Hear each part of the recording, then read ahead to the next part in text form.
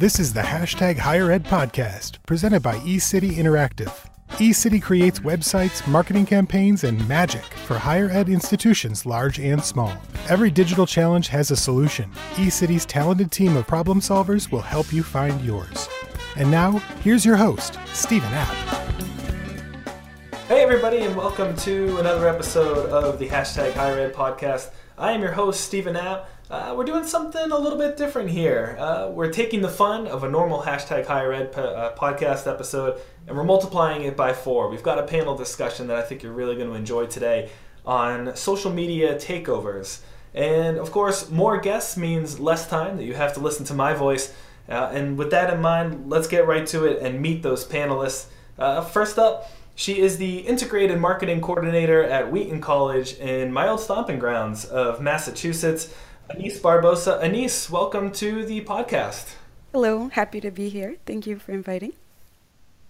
A little bit further south in Knoxville, Tennessee, she is the social media manager at the University of Tennessee. Rebecca Winkler, really excited to have you. Thanks for joining. Hi, thanks for having me, and go Vols. We are dipping in across the pond a little bit and moving to the UK. He is the head of content at NetNatives, but previously the social media lead at the University of Warwick. Dave Musson, thanks so much for joining the Hashtag Higher Ed podcast. Thanks for having me, Stephen. It's great to be here. And also joining us from the future, and from the future meaning 5 hours ahead, also in the UK, from the University of Surrey, he is the head of creative and digital services. Tim Schwarz, welcome to the podcast. Hi everyone, yeah, thank you. Thanks very much. So I think we've got a really fun show today on, like I said, the benefits of social media takeovers and everything you really wanted to know about social media takeovers. But let's take a little bit, of a step back here and start with a broader view and talk about why that you each, what led you each to experiment with social media takeovers. And Tim, I'm going to start with you because I know you mentioned you actually took your inspiration from the commercial sector. That's right, Stephen. So the 10 years prior to my working at the University of Surrey, I actually spent in the commercial sector, and I definitely see parallels with the rise of influencer marketing as a whole. When you think about delivering a fun, authentic, and interesting perspective from someone very obviously passionate about your brand, it's a really powerful and infectious tool. Now, I know it can be expensive and often quite challenging in commercial industries, but I do feel it's simpler in higher education, with the opportunity to tap into the passions and experiences of potentially thousands of influencers living on your doorstep. And the diversity on offer from a large pool of students allows for these social media takeovers to be both intriguing to broad audiences, which is one challenge, but also allows us to get focused on targeted areas of business growth as well. Anise, I know you mentioned this goal of being less markety. I think that was the official term that you used when we were talking about this earlier. Can you talk a little bit more about what you were looking for in terms of that authentic messaging? Yes, most of our social media channels here at Wheaton tend to be outwardly facing. So they serve the alumni, the prospective students, and the parent constituency. And our students kind of wanted to see campus life through their own lens. So that's what I mean by less marketing. They didn't want the brand voice behind it. They didn't want to hear from Wheaton necessarily. So they wanted to hear from peers. And they were begging us to start a Snapchat channel. So we thought it would be a good way to marry the two goals. So have a student-run Snapchat account. And Dave, I know you mentioned along similar lines that no matter how human a brand can try to make its copy, it's just not quite the same as an actual student taking over that account.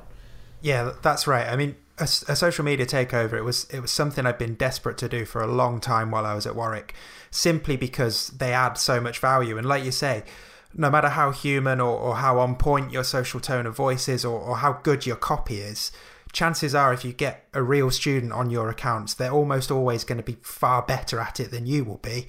And they're going to create content that is going to resonate far more strongly with your prospective students.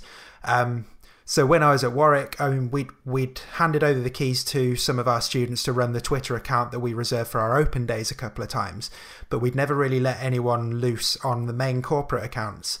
But once I found out I was going to be leaving Warwick, I sort of became even more determined to get a proper takeover done. And thankfully, before I finished, we managed to get something done on Instagram that worked really, really well.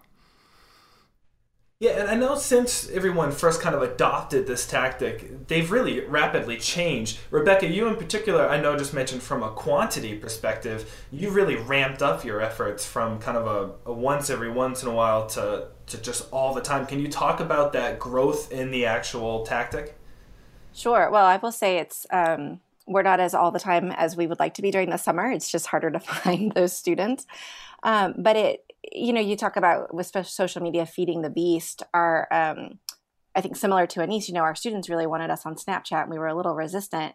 But having our students take over that channel for us is an easy way for us to have content. I know content, consistency with your content is a struggle for a lot of social media marketers. But letting the students do that is easy for us. It's easy for them to do. They all want to do it.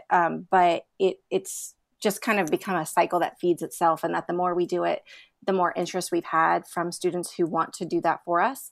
And it just keeps that channel, entertaining, but also informative for the audience. And just to echo what everybody else said, our students would much rather hear from each other on Snapchat than from, some 30-something-year-old person who works in our marketing office. No matter how much we might try to think otherwise, right? Oh, yeah. We all think we're young and cool, but the more we think we're young and cool, we're so not. Tim, I know for you, as you've adapted, you've actually moved into a couple different platforms aside from Snapchat. Can you talk about that? Absolutely. And it's been quite a quick evolution, I'd say. As you said, when we first started out, it really was through a single output, and that was through Snapchat takeovers. And it really was with only a small, distinct group of students. And expanding out seemed to be that logical step in terms of the types of takeovers, such as trialing Facebook Live, for example. And we've expanded the number of hosts as well as we identify more confident and creative people. Anis, I'm curious to hear you talk about this growth in your social media takeovers, because I know you started with maybe a student ambassador who would do an on-campus event, but now you're juggling a couple different takeovers, even on a weekly basis, with also you're grabbing a different pool of students. Do you want to talk about that a little bit? Sure. So we started with one student ambassador who covered on-campus events for us, and we were thinking more of the prospective audience to let them peek into the Wheaton experience. And so about 2 to 3 events every week. But this past academic year, we've expanded it a lot, and we do about 2 to 3 weekly takeovers from on campus and from students studying abroad. And our content has also become more robust, and we highlight many areas of the student experience, like internships, the study abroad experiences, athletes, and campus life. We have things that are called team houses. They change every year. It brings students together based on their common interests. So we highlight what those are and show both on-campus students and prospective students the broad range of the Wheaton experience. Before we get into any of the specific logistics of running these social takeovers, I'm curious to hear just some highlights with you all. And Dave, I know that you kind of started off your social media takeovers with a bang, kind of taking a page from James Corden a little bit. Yeah, we certainly did. Well, I mean, if we're exporting that kind of thing over to US, you'll probably know what I'm going to say. But yeah, on our Instagram takeover, the 2 students who did it, they started their day with their own version of carpool karaoke for their drive into campus. So it was a great way to allow people to really get to know those 2 students. So they were singing along to Disney songs all the way in. But I have to say, I think the highlight of their takeover was actually later in the day. So the 2 students, they went live during the lunch hour. Now, this was something I'd suggested to them to try if they felt confident about it. I mean, I knew they'd be very, very good at it, but I didn't make it a requirement. I didn't want them to feel like they had to go live. But they went for it, and they were live for about 40 minutes over the lunchtime. And they had about 50 people watching them, and they answered, it was more than 120 questions about life at Warwick in that 40-minute block, and they did brilliantly. And 50 people might not sound like a lot when you're looking at the numbers that you might get on social media, but that was 50 people who were being taught to directly by our students and were really engaged. And it was such a genuine and powerful session, and it was really useful for marketing team as well. So we were frantically scribbling down every question that got asked during that session, and we made sure we shared that with the wider team afterwards, because those are real questions that real prospective students wanted to know. So that insight was so powerful because we knew what they wanted to know rather than just assuming we knew what they needed to hear, if that makes sense. So yeah, going live was a real standout moment for us. And Rebecca, jumping on that, I know you also have a memorable moment with a social takeover where you actually had a student almost directly after watching a takeover that contacted that student. Is that right? Yeah, we did a takeover, I guess about 2 weeks ago now with, of course, I think like a lot of schools, we're in the middle of orientation season. So we had one of our orientation leaders take over our Snapchat account for 2 days, just to show, the behind the scenes of what orientation is. We thought it would be exciting for the students who are home for the summer and kind of missing campus, but also for those who are yet to go through orientation. But the student did a great job, just really, kind of having that energy that you always want a student in this position to have, and having the love for our school. Did a great job of showing off the orientation experience, but also just life here. And so the next, after his takeover was over, a prospective student found the orientation leader on Instagram and left a comment on one of his photos saying that because of the Snapchat takeover, he now knows that he wants to come here. This is his top choice just because of the view that he got to see. So that was a really big moment for us. And it's nice to be able to go to our leadership and say, hey, the time that we're spending on these is worth something because look at the impact it's having. Anise, I know that your memorable moment is a little bit scarier. Do you want to talk about what happened with a student who was studying abroad in London? Yes, this past spring we had a student doing a takeover from London on the same day of the Westminster Bridge attack. As soon as the news broke, I reached out to the student to see if she was affected. Thankfully, she was not. She took a little bit of a break for the takeover, and she reached out to all the other Wheaton students and then posted a message saying that everyone from Wheaton who was in London was okay. It was a learning moment for me, and I'm sure for her as well, but it's very important, as with any other type of communication, to pay attention to what else is happening in the world and having contingency plans and making yourself available for the person that is doing the takeover in case something does happen.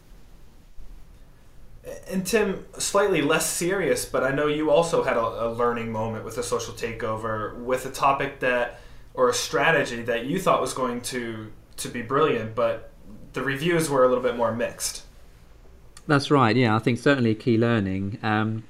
For me and the team, the most memorable Snapchat takeover moment, to say, was with a music PhD student here at the University of Surrey. And they planned for it to be very funny, purposefully quite jokey. And when we reviewed it, we and the team thought it was excellent. We loved it. But in the end, it did get mixed reviews. So our learning really was that it goes to show it's worth experimenting to see what best engages your audiences.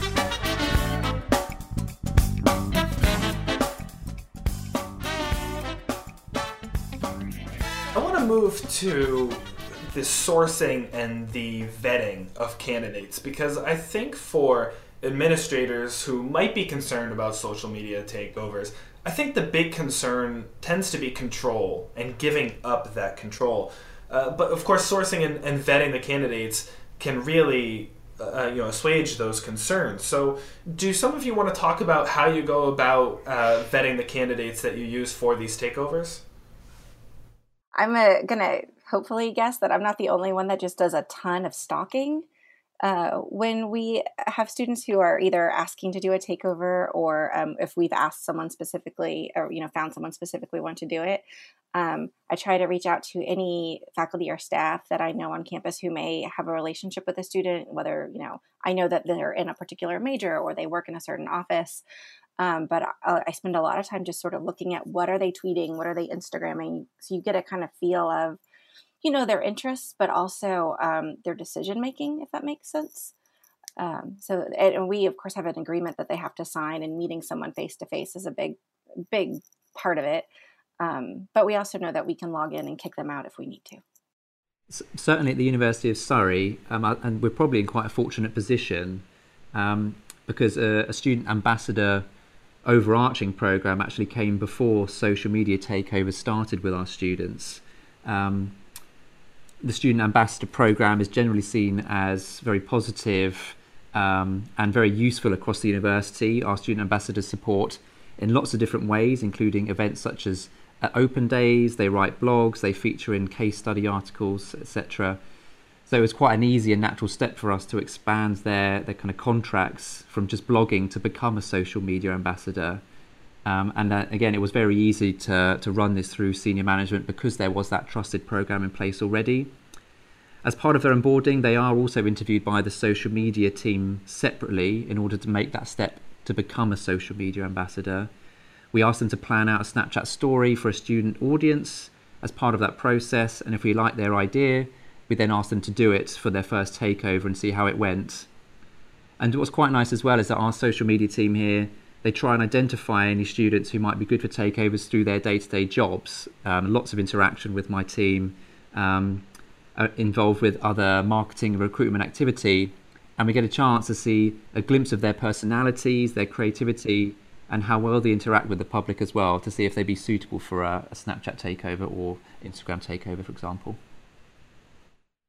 Yeah, Dave, do you want to piggyback on that in terms of reaching out to students who may already be creating content and you think you've almost kind of vetted them proactively before you've even reached out to them? Yeah, definitely. So for the Instagram takeover that I organised at Warwick, we didn't necessarily go down the route of social media ambassadors or anything like that. It was a lot more simple. It kind of came down to coffee and conversations. So in the summer of 2016, we'd become aware of a couple of first year students who had started their own YouTube channel about the university. So they went by the name of Mambo 5. They sort of took their name after that song, which I later found out came out when they were 2, which made me feel hideously old. But their content was absolutely amazing. They were doing, they did this video of expectations versus reality at the end of their first year at Warwick. They did tours of campus. It was just really, really good stuff. So I reached out to them that summer to see if they'd be happy to meet up for a coffee and a chat when they were back on campus. And that's what we did. And we met up with them for a few times. They helped push some of our campaigns through the year, and we shared some of their content on our own channels as well. And we also got them in to do some basic video editing training with our in-house video team, which just helped build that relationship, really. So over time, as I say, we became friends with them. And when it came to thinking about doing a social media takeover, I just knew that not only would they be very good in front of the camera, because that's what they do all the time, they were confident with each other as well.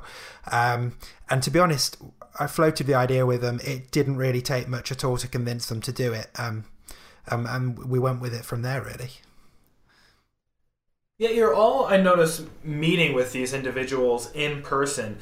Are social searches, in terms of evaluating their other content, part of that vetting process as well?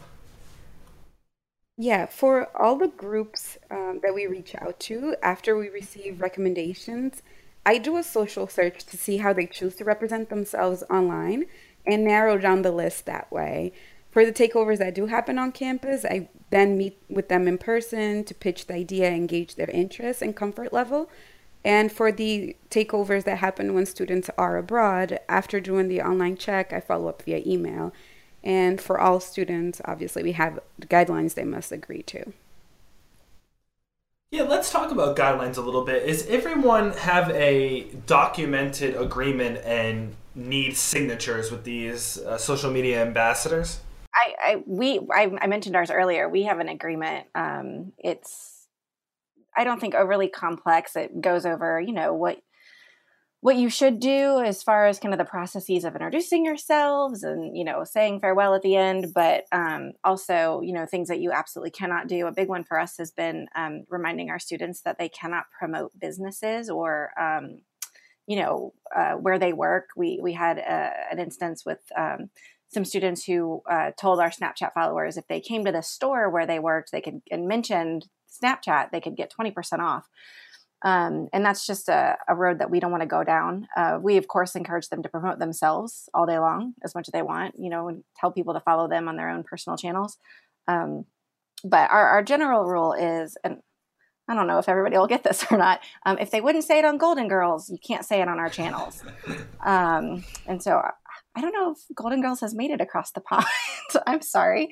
But if you wouldn't want your grandmother to see you say it, don't say it is a good one, but is a good rule to follow. Yeah, I have a similar analogy. I have no idea what Golden Girls is, but I can guess. It's on Netflix. I encourage you to look it up. Okay, I'll check it out. I mean, the one I go for is something along the lines of, if you wouldn't be happy with what you're about to say being emailed to the Vice Chancellor or the Principal with your name at the end of it, then don't say it. But yes, similar kind of thing. On the guidance notes I put together at Warwick, I also felt it was important to include contact details for people within the marketing team in case they got stuck, and it kind of harks back to what Anise was saying earlier about the incident in London, but also tried to put lots of positives in there as well, so a really strong encouragement to actually engage with any incoming messages as well, rather than just being broadcasting all the time, kind of reminding those students that it is a social media channel, not just a broadcast channel, and that conversation is a big part of it, and it's absolutely fine for them to be replying on behalf of the university's channel for the duration of their takeover. I notice we've talked a lot about student takeovers, and I'm curious, one of the questions that I received for this episode from Twitter was it about alumni takeover. And Rebecca, I know you in particular have experience with an alumni doing an alum taking over one of your channels. Do you want to talk about the alum takeover? I would love to. I got really lucky in that our alumni office had actually set me up with one of our with an alumnus who is working in digital media and social media, and he, I think, was really just looking for someone to talk with about what he does professionally, someone who has a similar job to him. And in our conversation, he, just stood out as he really knew what he was doing. He was very sharp. It worked out really well that he lives in New York City, which is far away from Knoxville, Tennessee, but an exciting place. And so I asked him if he would be willing to do an alumni takeover for us. And the New York City alumni chapter had an upcoming day of service where they were going to be doing some cleanup work in Central Park. And so it was some of our alumni, but also some prospective students for us that were, had already shown interest in our university and had connected with the alumni group. And we are the Tennessee Volunteers. That's how we're known. And so to have this sort of opportunity to show volunteers in action, volunteers volunteering, was just a great tie-in for us for obvious reasons. It was a great way of showing that with your degree from Tennessee, you really can go anywhere in the world. I think as for a lot of our students, they may come from small towns in our state. So to see someone who's gone to their school that's then off working, in New York is just kind of a nice example of what's possible for you. But it was just it was a great day of social content for us. We got to see all these, bright orange shirts in and around New York. They did the day of service, but then they also he took us on a tour of Times Square and showed the place where the alumni chapter meets to watch football games during the fall. So it was a great, just one day that really hit home on so many of our messages, our key messages. But we'll also have alumni takeovers going on this summer for more volunteer projects that are going on around the country. So that one takeover really kind of encouraged us to do more of that type. I really love the idea of that, Rebecca. I think, so I must admit, at Surrey, we haven't done any alumni takeovers as of yet. Our alumni-specific accounts are becoming more active, definitely, under a new distributed governance strategy led by my social media manager, a lady named Emma Chandler, and it aims to connect up we've got roughly around 200 department accounts across campus, and we're really trying to connect them all up under kind of a consistent direction, a consistent quality. What we're offering from the central team is sort of supporting with training, building up this network of social champions outside of the central team. And this is when we could really start to see those specific accounts start to do more takeovers with alumni, for example. And I think that's a great idea. I feel like alumni is going to be a really powerful thing in the not too distant future, because it kind of just completes that journey for a prospective student to really get their head around what coming to your university might offer. So yes, you get your current students on and doing takeovers to showcase what life on campus is like, and what the academic side of things are going to be like, and what the social life is going to be like. But to see that next step, and I know in the UK students are increasingly interested in what's going to happen after university before they've even started. So if you can get alumni voices into your channel to showcase what they're doing in the real world, what they've been able to do with a degree from that university, I think it's incredibly powerful, and I'd love to see more of it happening. And it doesn't even need to be full-on takeovers as such. I mean, I don't know if you guys have seen the Terriers at Work Twitter account that Boston University runs, but it's handed to a different Boston University alum for a period of however long they're able to manage it, and they just tweet what they're doing at work and in their general life, and just as a way of seeing what somebody who's graduated from that university is up to in the world now. It's fascinating, and it's really genuine, really interesting, and just helps fill the picture for any prospective students.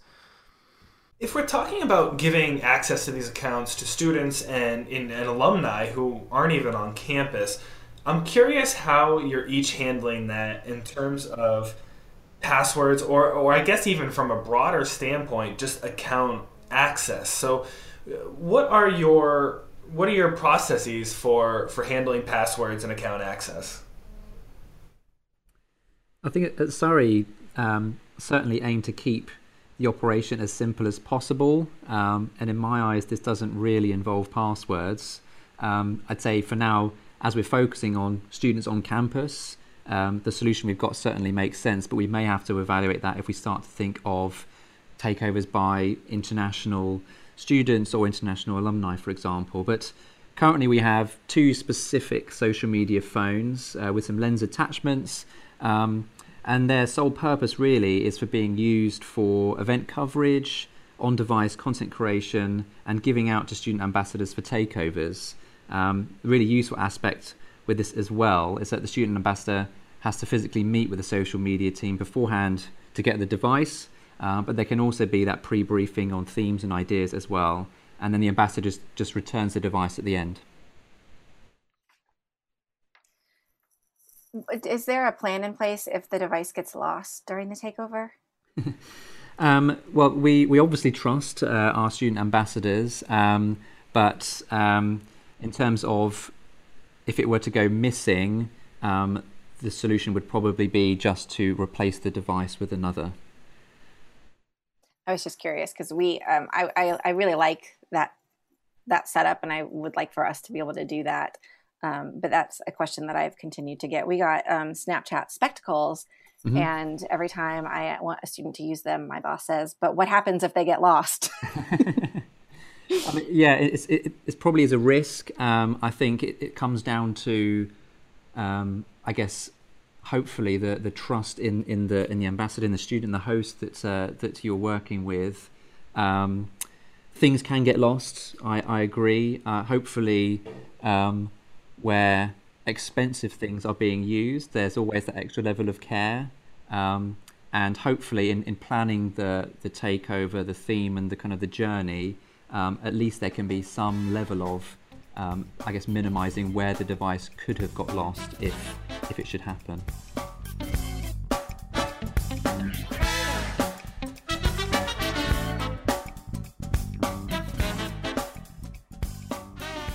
Let's actually talk about, because a lot of you have mentioned Snapchat so far in this episode.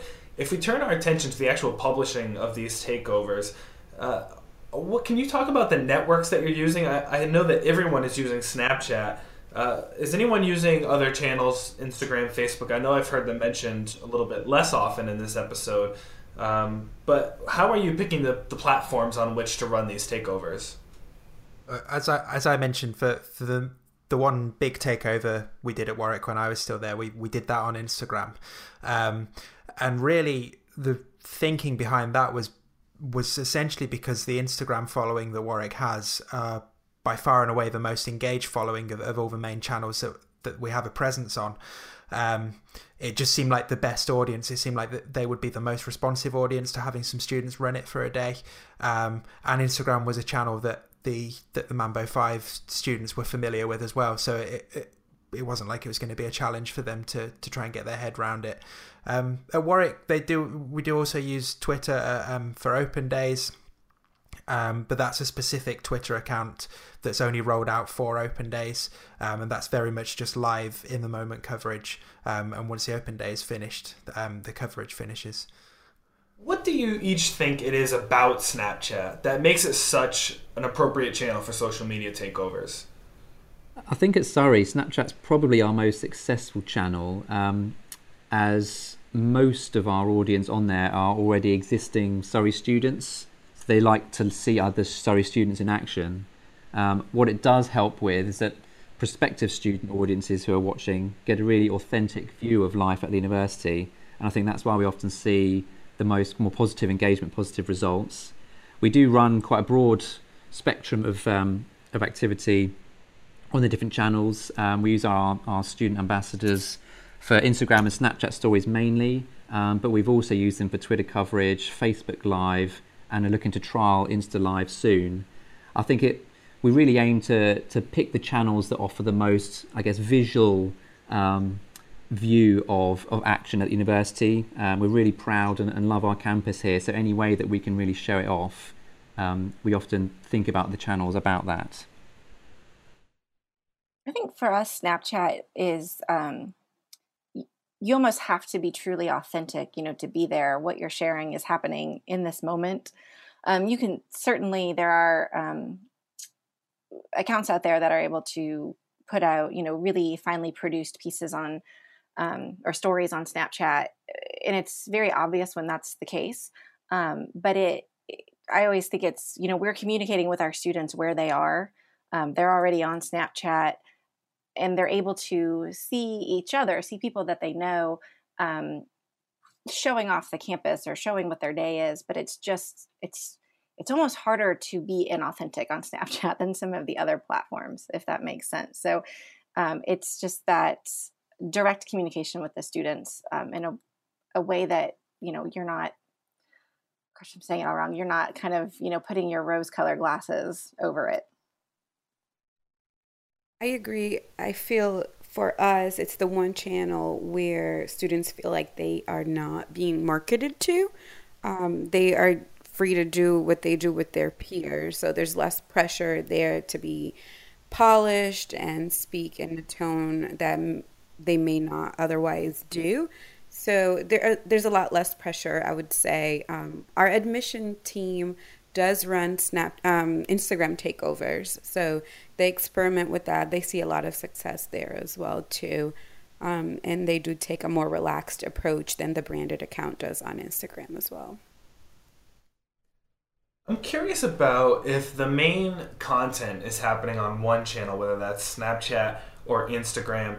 Are you taking advantage of the audiences that you have on other social media channels to raise awareness of the takeover? And if so, how you're going about that? I believe it was Dave that you also mentioned you reach out to individual, evangelists to try to spread the word as well. Yeah, that's right. One of the things I ran when I was at Warwick was an internal network of digital champions. So it was a lot of people from across the university on the staff side who either had a responsibility for or an interest in digital things. So inevitably, that group covered a lot of the people running departmental accounts across campus. So when we knew we were going to do the takeover, obviously we flagged it on our main corporate channels, so on Facebook and on Twitter, and I think we even pushed it on LinkedIn as well, just in case any alumni were interested in seeing what was going on. but flagging it to that internal network of digital champions, that was really useful, because then all the departmental accounts could promote it too. So we were really catching as much of the audience as we could, really, and we got lots of people joining in and pushing people in the direction of the takeover, which just made it that bit more powerful. Because actually, when we went from getting the students signed up to do the takeover, we didn't actually have that long to promote it. So having that internal network of champions who you could just fire one email off to, and they would promote it in their areas, it just spread the news really quickly and made things a lot easier and a lot smoother. Yeah, we promote ours on other channels. I usually ask the students to send me a selfie or some other photo of themselves that they like, and we can use that ahead of time to promote on, especially Instagram and Twitter. We don't promote it on Facebook as often because I just feel that the audiences for us, those are different audiences. One thing we have done, depending on what the takeover is, if it's around a specific event, we will include information about it in our faculty and staff email that goes out every day, or our student kind of e-newsletter that goes out a couple times a week. So just, again, trying to drive eyes in that direction. We also cross-promote for some of the takeovers, not all of them. For example, if the student is doing a takeover from an interesting location or something of broad appeal is being covered, we do promote on Twitter and Facebook and Instagram. We also share that the takeover is happening with the other social media channels on campus, for example, with the global office, if somebody is doing it from abroad, with athletics department, if a student athlete is doing, and we also take advantage of their channels to promote that. We have seen a lot of success when we share it with our Snap code, and you can see when somebody adds you from the Snap code. For example, for orientation, we posted that we would be doing a Snapchat takeover to show the students that cannot make it to campus what it's like to be at orientation, and we gain upwards of 80 followers, which is a huge deal at a class of 400. So I highly recommend cross-promoting. Yeah, that's excellent. And I'm also curious about how explicit you're getting in the structure of these takeovers. So, Anis, I just heard you, or maybe it was Rebecca actually, that mentioned getting that introductory selfie, something that can assist in the promotion of a takeover. How structured are you? Are you saying always start with a selfie, always end with a certain image, use a certain hashtag if it's on the appropriate channel? How explicit are you in those introductions? We're not real explicit at all. Like I want the students, again, the whole thing is, the point of it is for them to be themselves. I just ask that they introduce themselves and kind of give a heads up of what they're going to be doing that day. We've had students just do a picture and write on, use the text to say their name, what year they are, where the day will take them. We had a student who took a selfie and then drew over it and made himself look like a pirate. And that was a fun way to kind of, just get to know his personality just a little bit in those first few seconds. And most of them do videos, but it's, to me, a big part of the fun is seeing the different ways that they introduce themselves. We've had students have friends introduce them or kind of interview them a little bit. So it's fun to watch them kind of tackle this as a creative project. So we're really not, real specific in what they have to do other than introduce themselves, meet whatever goals they have for communicating that day, and then, say farewell and invite people to follow them elsewhere if they want. It's very similar at Surrey as well. I think we like our students to feel like they can have their own style, make their own mark on their takeovers, and really want them to be individual and look different, I'd say, from the more corporate stories we do ourselves. And the only thing we really ask for is very similar. They introduce themselves and the topic of the story, and they sign off at the end. Yeah, likewise here. I mean, I would never have thought to start a takeover with a carpool karaoke to Disney songs. It's totally not my genre of music, for one thing. But yeah, similar to the other guys, the only requirements were really say hi at the start, say thanks and goodbye at the end, but otherwise just be creative in the middle. And also for me, I was quite keen for the people doing the takeover to make the most of Instagram's features as well. So we had pictures. I've mentioned earlier we went live. There was a boomerang in there, and like it's really interesting to see how differently people use boomerangs to how I might use a boomerang as well. So just being as creative as possible in the middle, really. Similar to everybody else, we do recommend a introductory selfie and have a sign off. But recently, I have also started to offer suggestions on how often to post, depending on the nature of the takeover and what our expectations are for the takeover. Some of our students weren't sure they should post multiple times an hour or every few hours. So depending on the length of the takeover, I do offer some recommendation on how often to post. Yeah, that's a great point, Anise. And I know that, speaking of the length of the takeover, that most of you are running these social media takeovers for just a single day.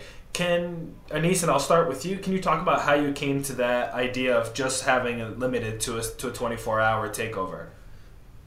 So we experimented in the beginning with just covering little snippets of events, and we've noticed that people do tune in, and sometimes we feel like that was it. We found the need to just kind of prolong it and just kind of have a day in the life of, essentially. So that's the kind of the approach that we take for most of our takeovers, is show us a day in the life of you, wherever you may be. So that's how we came to the idea of extending it to a day. I think at Surrey as well, we really aim to get across to our audiences that there's so many things, so many different things happening and going on, that the idea of having quite maybe short snap takeovers covering a single thing at a sync for an hour or a day allows for, I guess, lots of them to be planned in relatively in quick succession, so you can get that sense of, wow, there's so many things going on. And I guess just there's an element of just that very practically the availability of the host as well. So we have to kind of think on both sides really of what would be great for our audiences, but practically how do we best manage the time of someone who has lots of other things to do with their lives as well, like study, do exams, pass, get a career, live the rest of their lives, etc. I think too, with the structure of Snapchat, a one-day takeover keeps everything in context, because as you start losing those snaps, at the onstart of the takeover after 24 hours, most folks would tune in and see, oh, this is a student, we're going to be with this kid for a while. But I think just the structure of the platform itself, one day is really probably the optimum. Let's move to evaluating the success of these takeovers. And I'm curious, especially with Snapchat, how are you each measuring success when it comes to social media takeovers? Because I know that they'll give you a little bit of data, but are you using a mix of quantitative and qualitative insights or KPIs to measure the success here? I mean, it's fair to say that the insight and data, certainly from Snapchat, to some extent Instagram, isn't particularly strong at the moment. So there's few elements that you can get out of it. I'm certainly interested to see how that evolves over time. But I mean, yeah, relatively simple, I suppose. We track the number of views, screenshots, things like retention or drop-off rate of Snapchat and Insta Stories, for example. And we do aim to benchmark internally. So we use our own data to create an average we create average performance levels, and we aim to be above this for new stories. We do look at the qualitative comments and feedback as well. They're great to see and great to hear, and try and get that, I guess a bit of a combination between the two. I would echo that. We are using both qualitative and quantitative. I just really like, a good anecdote that I can tell my boss of why what we've done was a good idea or was successful. One of the things that has stood out to me, again, we have such limited data from Snapchat, but I really like looking at the things our followers are taking those screenshots of. Clearly, it's something that they want to keep for whatever reason.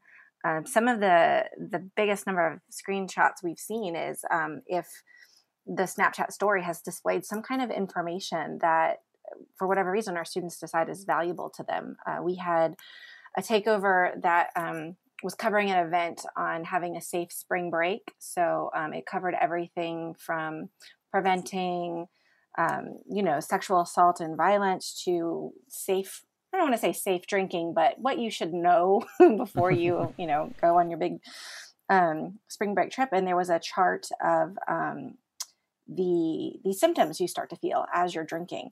And that's we had more screenshots of that one poster than anything else. So that told me that was really valuable information to our students, and we needed to find other ways to get that information in front of them. Similar to the others, we use the Snapchat data to track the number of views, screenshots, and drop-off rate for our stories. But we also track over time to see if the view has gone up, if we're getting more screenshots. And we also compare the content of the stories to see which kind of story does best. Is it a takeover from campus? Is it one from abroad? And maybe the timing of it. We do notice with the time difference, sometimes the views can vary. So we try to plan for the time our constituency is awake, especially when we do takeovers from places like Australia. So it does offer some data, and you do have to be creative on the way you want to track it. I think for the takeover I helped run on Instagram, similar to Tim, certainly made a note of things like likes and comments and live viewers and stuff, and compared those against our weekly average benchmarks. It was quite useful to be able to email around the team afterwards and say, right, yesterday's takeover, Mambo 5 reached more people on Instagram than we do in an average week. That was a really powerful thing to say. But also looking at the actual content, was it good content? Did people enjoy it? Did they engage with it? And as I alluded to earlier, did it teach us anything about the kind of things that prospective students are really interested in that could help shape future marketing campaigns, really? So I've already talked about sharing that insight, but with colleagues in the marketing team, but I also shared that insight with the Mambo 5 students, because they struggle for ideas for some of their videos sometimes. So to be able to give them a list of all the questions that were asked in their live sessions, there's 120 things that they could possibly talk about in future videos for their own channel as well, which they were really pleased to have. They were probably as pleased to have that insight as my colleagues in the marketing team were, to be honest. Yeah, I'm curious because you've each mentioned anecdotal feedback from the audience who's watching these takeovers. I'm curious, what has the feedback been for each of you from the actual students or alums who have run the social media takeovers? Are they enjoying the experience? What is the feedback that they're giving you? I know for the Mambo 5 takeover, they felt it was a really positive experience for them. I sent them a copy of the data report the day after, and they emailed back very quickly with full of enthusiasm and thanking me a lot for getting them involved. And also we saw a tangible lift in terms of subscribers to their own channel. So for the duration of the takeover, we actually changed our Instagram account's URL to the Mambo 5 YouTube page, and they emailed a couple of days later to say that they'd seen a big increase in subscribers and viewers. So that was a really nice added bonus. Not only were we clearly getting really good content on our channel that people were reacting to, but the guys from Mambo 5 got more people on their own page, and got more people viewing the brilliant content that they're putting together as well. Our students have loved it. We've had a few who we've invited back to do it again. We don't want anyone to get bored of seeing the same faces all the time, but some students are just really, really good at it, and they love to do it. I always encourage them to save the stories for themselves at the end of the day, especially for some of our students who might be marketing majors. This is something that can go on their resume, and they're all really, really excited about that.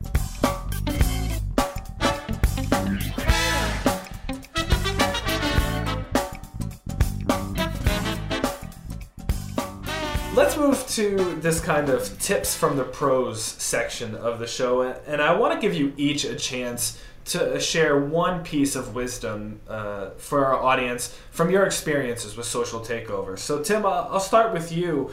What is the one thing that you would say to someone, one piece of advice for someone who's considering a social media takeover?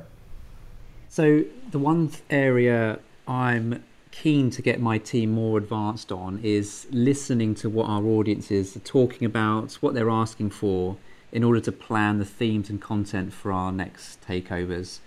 With tools like Brandwatch or Pulsar to monitor social media chatter, you can link business needs with those specific angles that audiences will be interested in and engage with, as they'll feel really relevant to them.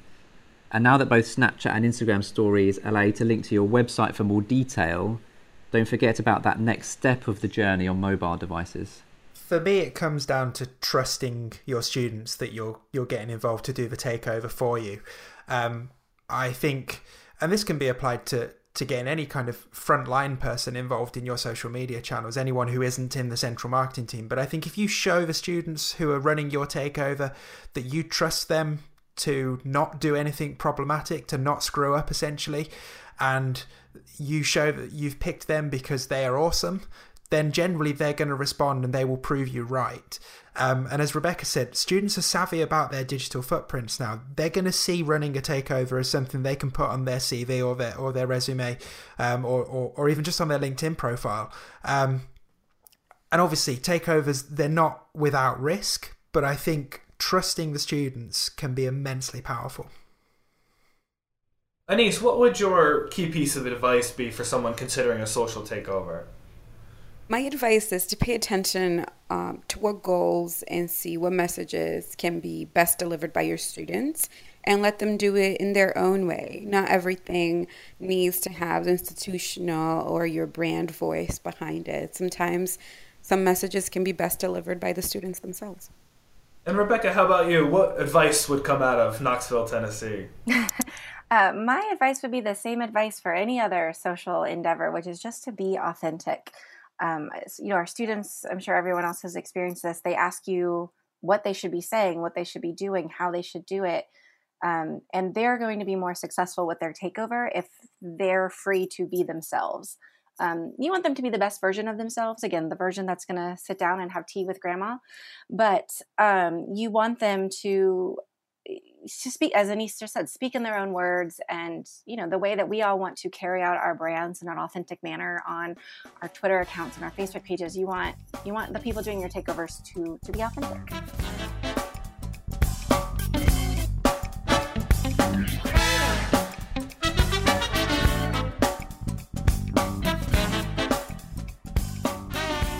Well, I want to thank you all for jumping on the hashtag Higher Ed podcast and sharing your insights with our audience. And before we let you go, I want to make sure that I give each panelist an opportunity to promote themselves and promote the accounts that you run. And Rebecca, let's stick with you in Tennessee. Where can our listeners find you online? Well, everyone should obviously follow us, follow the University of Tennessee. On Twitter and Instagram, we are UT Knoxville, also on Facebook. You can find me at Bogwink, which is a little odd, I know. It's Bogwink. That's Twitter. And on LinkedIn, I'm just RB Winkler. Tim, how about you? Where can our listeners find you online here? So yeah, certainly keep an eye on what we're doing at the university level on our social channels. So at Uni of Surrey across Twitter, Instagram or Snapchat. And if you want to find me, you can find me at Tim Schwartz UK on LinkedIn. Sticking with our guests from across the pond, Dave, where can our guests find you online? So if you want to find me, I'm Dave Musson on Twitter and Instagram. So that's Dave and then MUSS for sugar, ON for November. Dave Musson 85 on LinkedIn. As I mentioned, I no longer work for Warwick, but that's no reason not to check in with what they're doing. They do some great stuff on social media. Their Instagram is University of Warwick, and they are Warwick Uni on Twitter. And if you want to stay up to date with where I'm now working, which is Net Natives, they are Net Natives. And last but certainly not least, Anis, where can our listeners find you? We are at Wheaton on Twitter and at WheatonMA on Snapchat. And I am at Anis Barboza everywhere. And of course, each week on this show, we try to give our guests an opportunity to share the love and spread the wealth here and give a shout out to someone a colleague of theirs that deserves more recognition. And let's go reverse order. Anis, I believe you came with someone in mind for this. I did. I would like to give a huge shout out to my colleague, Sonia Targansidis. We are a two-person integrated marketing team, and her creativity keep us advancing our goals and have a lot of fun doing it. Dave, how about yourself? I believe you also had someone in mind. Yeah, I want to give a shout out to my favourite person from Iowa who isn't a member of the band Slipknot. And that is the brilliant Eric Stoller, and he doesn't wear masks either. He is at Eric Stoller on Twitter. So he is a thought leader, he's an inspirational speaker, and he's already made a massive impression in the UK since he moved over here a couple of years ago. He blogs for Inside Higher Ed, and all of those posts are great. He's well worth a follow on Twitter, and he's very recently become a dad for the first time as well. He's just an all-round, knowledgeable, higher ed social media superstar, and you should definitely follow him. Yeah, and congratulations all around to Eric, who's got quite a lot going on personally and professionally, as you mentioned. Yeah. Tim, how about you? So yes, I mentioned her before, but my rock star who most definitely deserves a shout out is Emma Chandler, the social media manager in my team, a complete force for social good, and has recently been instrumental in setting up our operation to cover WeChat. We're now up and running with a planning process, translation operation, and in-country content implementation to talk about the wonderful things that happen at Surrey all the way over in China. I love that, and getting it started on a new channel. So great for Emma. Everyone should go find Emma online here. Rebecca, how about you? I know that you also had an individual in mind for this segment. I probably had like 8 individuals in mind, but I really want to give a shout out to Jessie Lawrence. She is the director of communications for our alumni office. And I think most of us are giving shout outs to people we work with, but I would be a huge fan of Jessie's no matter where she worked. She has led social media giving campaigns for our university. For the past 2 years, they've raised over $1 million each year just through the social media efforts of this giving campaign. It's been a huge undertaking, and she's an absolute rock star. And she's come up with all these new ways to get our alumni engaged in social media and really telling the story of our university. And she also just had a baby. So she's on maternity leave with little boy number 2. So she's just doing amazing things in every aspect of her life. New parents are making the world turn, both in the office and at home. Well, again, I want to thank everyone here for being on the show today. I've really enjoyed this conversation, and personally felt like we probably could have gone longer, but in the interest of everyone's commute times or whatnot, I think this is a great place to stop. So thank you all for joining the #HigherEd podcast. Thanks for having us. Thanks a lot. Thanks, everyone.